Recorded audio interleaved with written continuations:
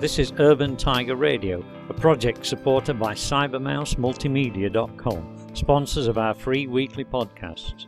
Search for Urban Tiger Radio in the iTunes Store or on Stitcher.com and hit the subscribe button to receive free automatic downloads. Please remember to share and rate our show before you leave. The Chosen by Bill Allerton. This is a nice little bit of science fiction for people who like science fiction. And if you don't like science fiction, well, then listen to one of our other podcasts. But I'd just like to say that I think that science fiction is about opening your mind to all things that either are or are going to be or have been made possible at some point in the past. This is a post-apocalyptic story, and it's about the things that we may become given disasters, catastrophes, and the odd apocalypse, as I've just said. So open your mind, think about this one. It is night time, and it's about someone on a quest. The Chosen. Out to the west, a thin line of radiation blues the night.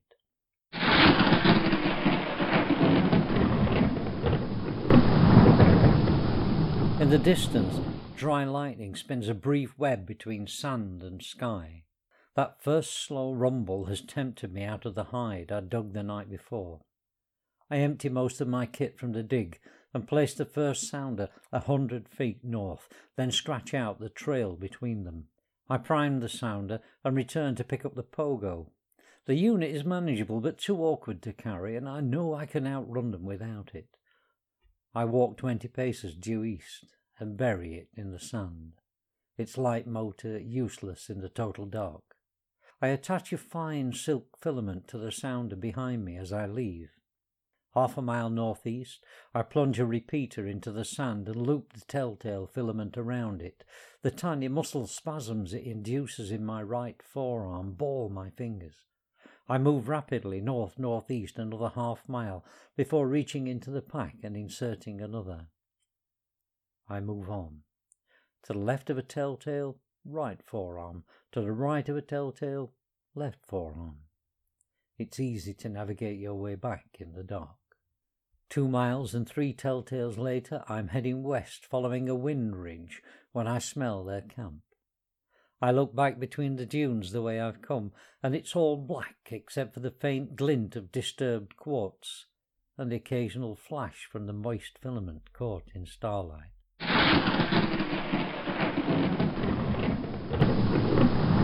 Lightning taps suddenly across the near horizon. I move on. The camp is behind the next ridge where the light from the fire damps out the stars beyond the hollow.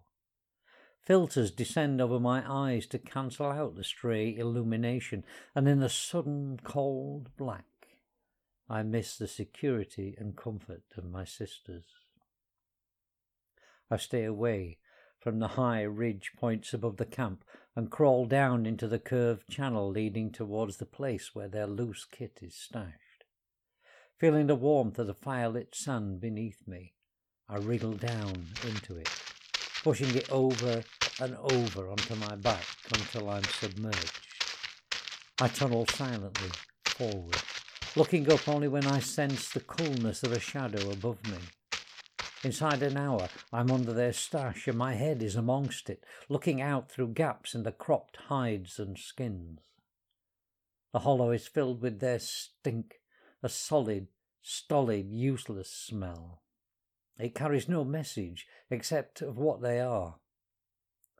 The skins reek where they've used them and touched them, and it fills me with revulsion. Then I feel something else rising inside me. I want to run, to leave this place.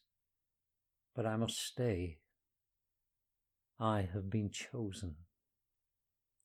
Their bodies lay sprawled on the sand beside the fire. They move fitfully, pushing it into restless mounds beside their feet and hands. They look shabby and indifferent close up, and they are repulsive in a way that I had not anticipated. The filter shifts, and I see them more clearly in the bright glow of the fire. They have hair. I'd been told to expect that, but it isn't soft and flowing and dark like mine. It seems harsh and spiky and insensitively hacked in places. It curls against their heads and webs itself strategically across their limbs. I stop my breath and listen to the chatter of their voices. At times they honk like animals, sometimes together, sometimes singly. I listen for a pattern. Between the honking there's fast, rattling chatter with teeth flashing in the firelight, showing white upon red. White upon red. Why do I think of that now? I've never believed it. It's just a rhyme. I watch them again.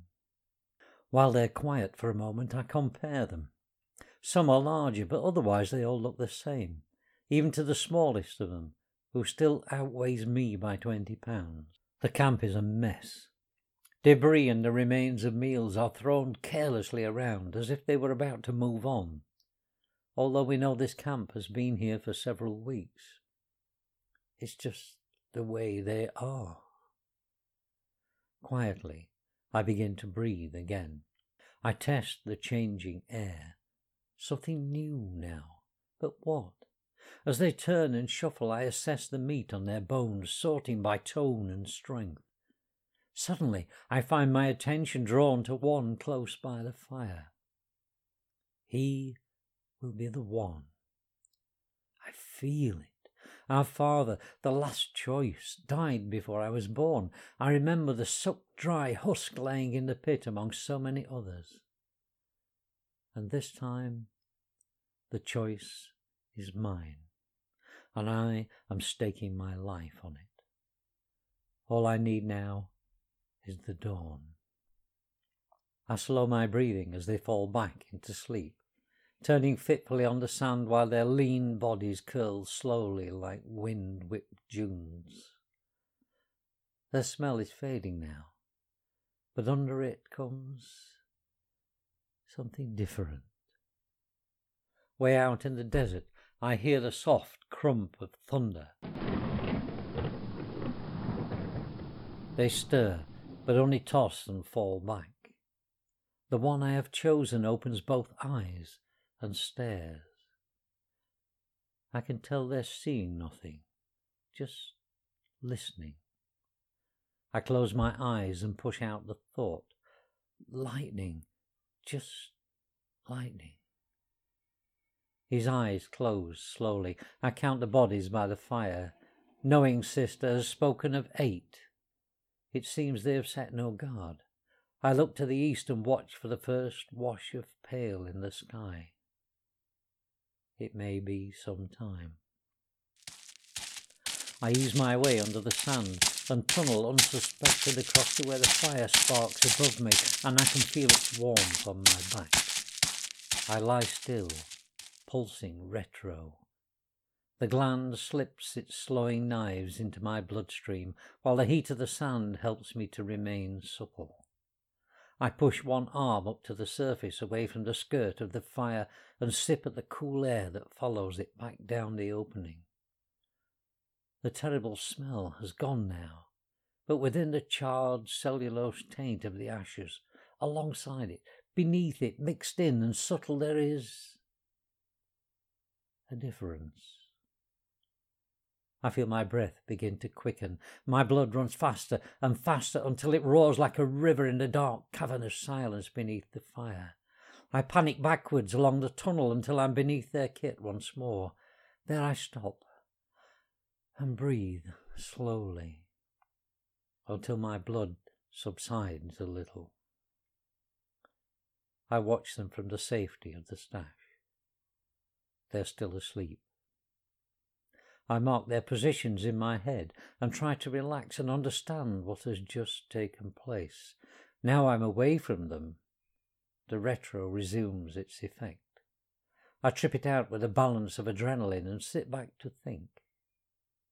Whatever it was, had hit me like a pulse of velos, the gland I use when I need to move fast. Maybe it was something I'd encountered beneath the fire, an underground gas or something. maybe. I push my way closer to the stash again. I press my face in amongst the skins and find myself wanting to rub against them so that my fine hair will be impregnated with the scent that has become heady and intoxicating. It's all I can do to remain silent. I look out at the bodies cast crookedly around the fire and realise that this is their scent. I cast a hopeful eye towards the east. Only dark. No ribbon of sun-washed sky, only that slight lessening of stars. I rub my face against the flank of a pale, mottled waterskin and feel the rushing course through me again. I pulse after it with retro and manage a moment's respite, but within seconds I'm drawn back to the hides, pushing and nuzzling uncontrollably. The sleepers stir. I freeze. Then, in a rush of inexplicable ecstasy, I dive back down the passage I've made beneath the fire. The tunnel is now awash with their scent. I breathe it through me until it fills me with its strangeness. My brain is a galaxy in spin. My arms and legs shake until the sand sifts down around me, and the ashes in the fire above click and crackle down, spitting their small flames into the sweet-scented night. I widen the hole I have made and push my head up into the firelight. My choice is close by. His foot twitches sand across my eyes, but I feel nothing.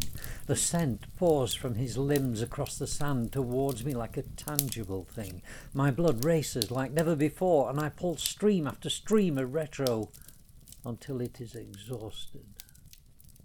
I force my head around to the east, hoping in vain for the dawn. I reach inside for a little calm and find only conflict. I have to touch this scent, my brain says. I have to taste this scent, my soul says. I have to roll and writhe in this scent, my body says. I have to feel it, taste it, cram it feverishly into every orifice and receptor I possess. I have to become that scent. Now that I know what it means to be chosen. I leap up through the sand.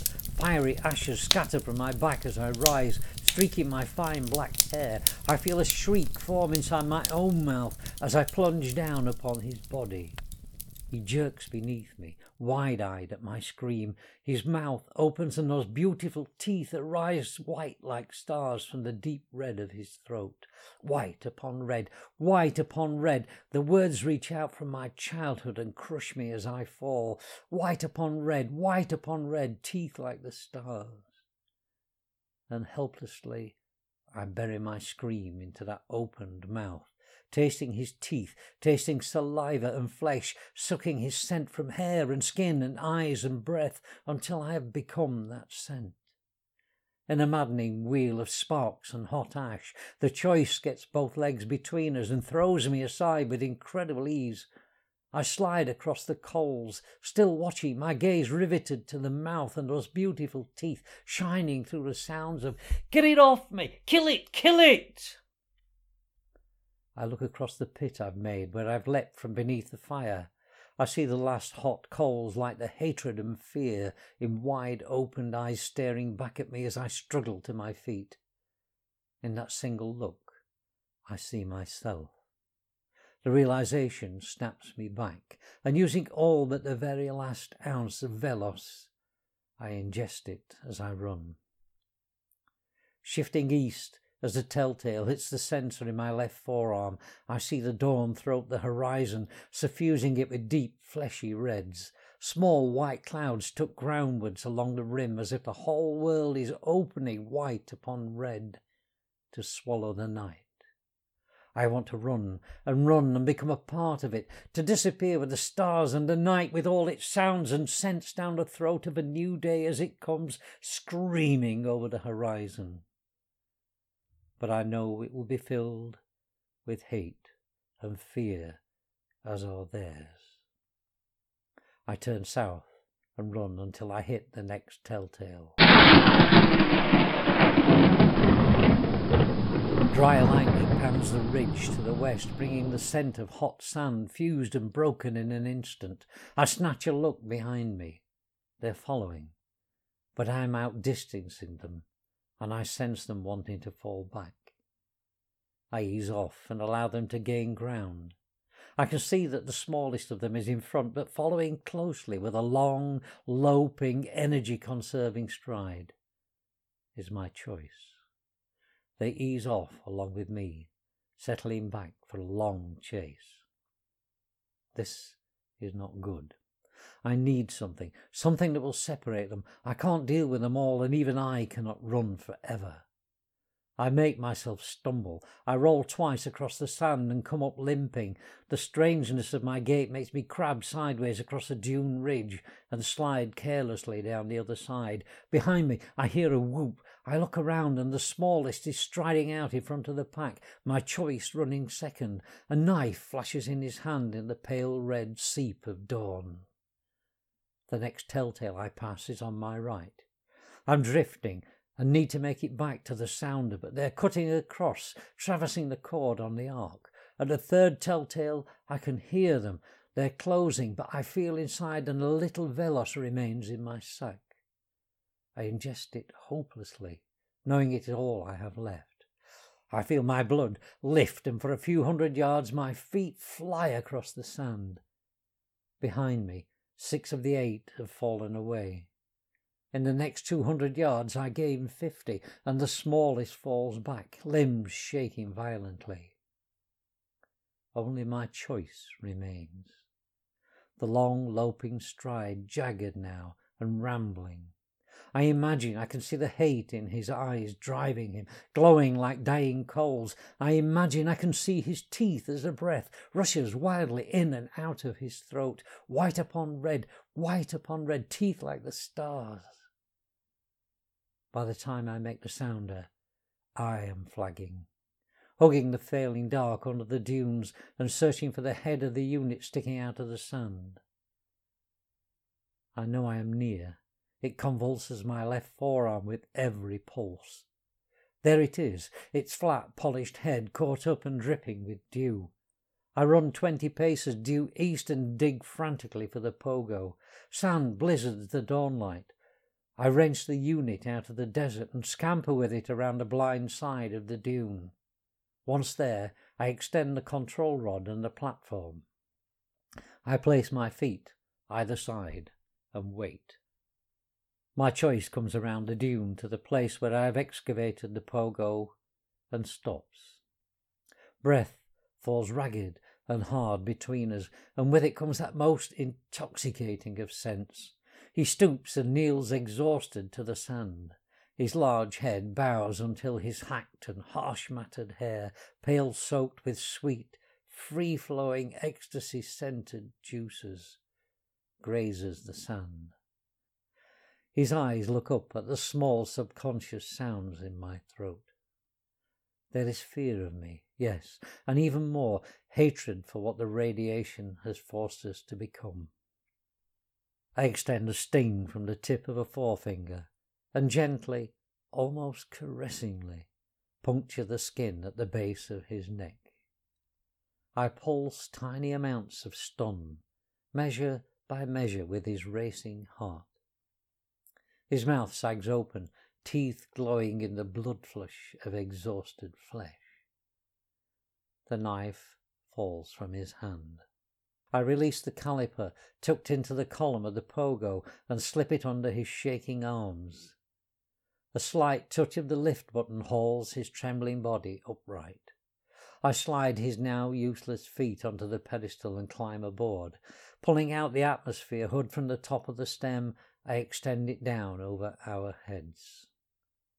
I wrap one upper forearm around his shoulders, my lower ones around his waist.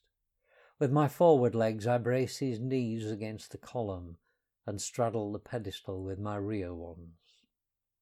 As I press the button, my lips graze the back of his neck.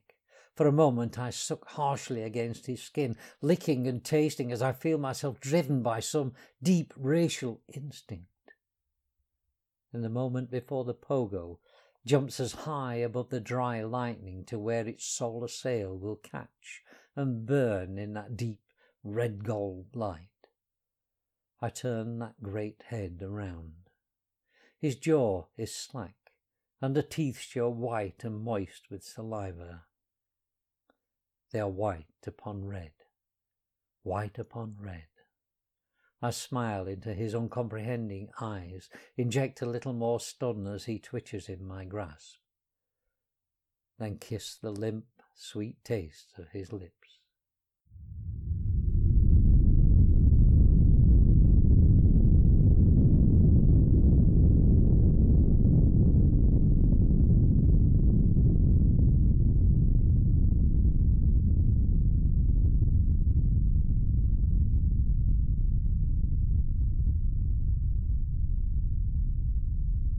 White upon red, white upon red. Teeth like the stars that will light you to bed. Build your web strong whenever you can, for nothing compares to the scent of a man. On the decks and say your prayers over the wrecks and cast your wreaths upon the rolling waves. Just lay your fingers on the rails and you will find that without fail vibrations from the engine room, gonna get you home safe soon. Well, that's all for this week's show, folks. I hope you enjoyed your free podcast from Urban Tiger Radio. And if you've hit that subscribe button, you'll be hearing from us again in a week's time. So it's a goodbye from me and a from Nelly. Bye-bye. Shoveling the coal that keeps the fire burning.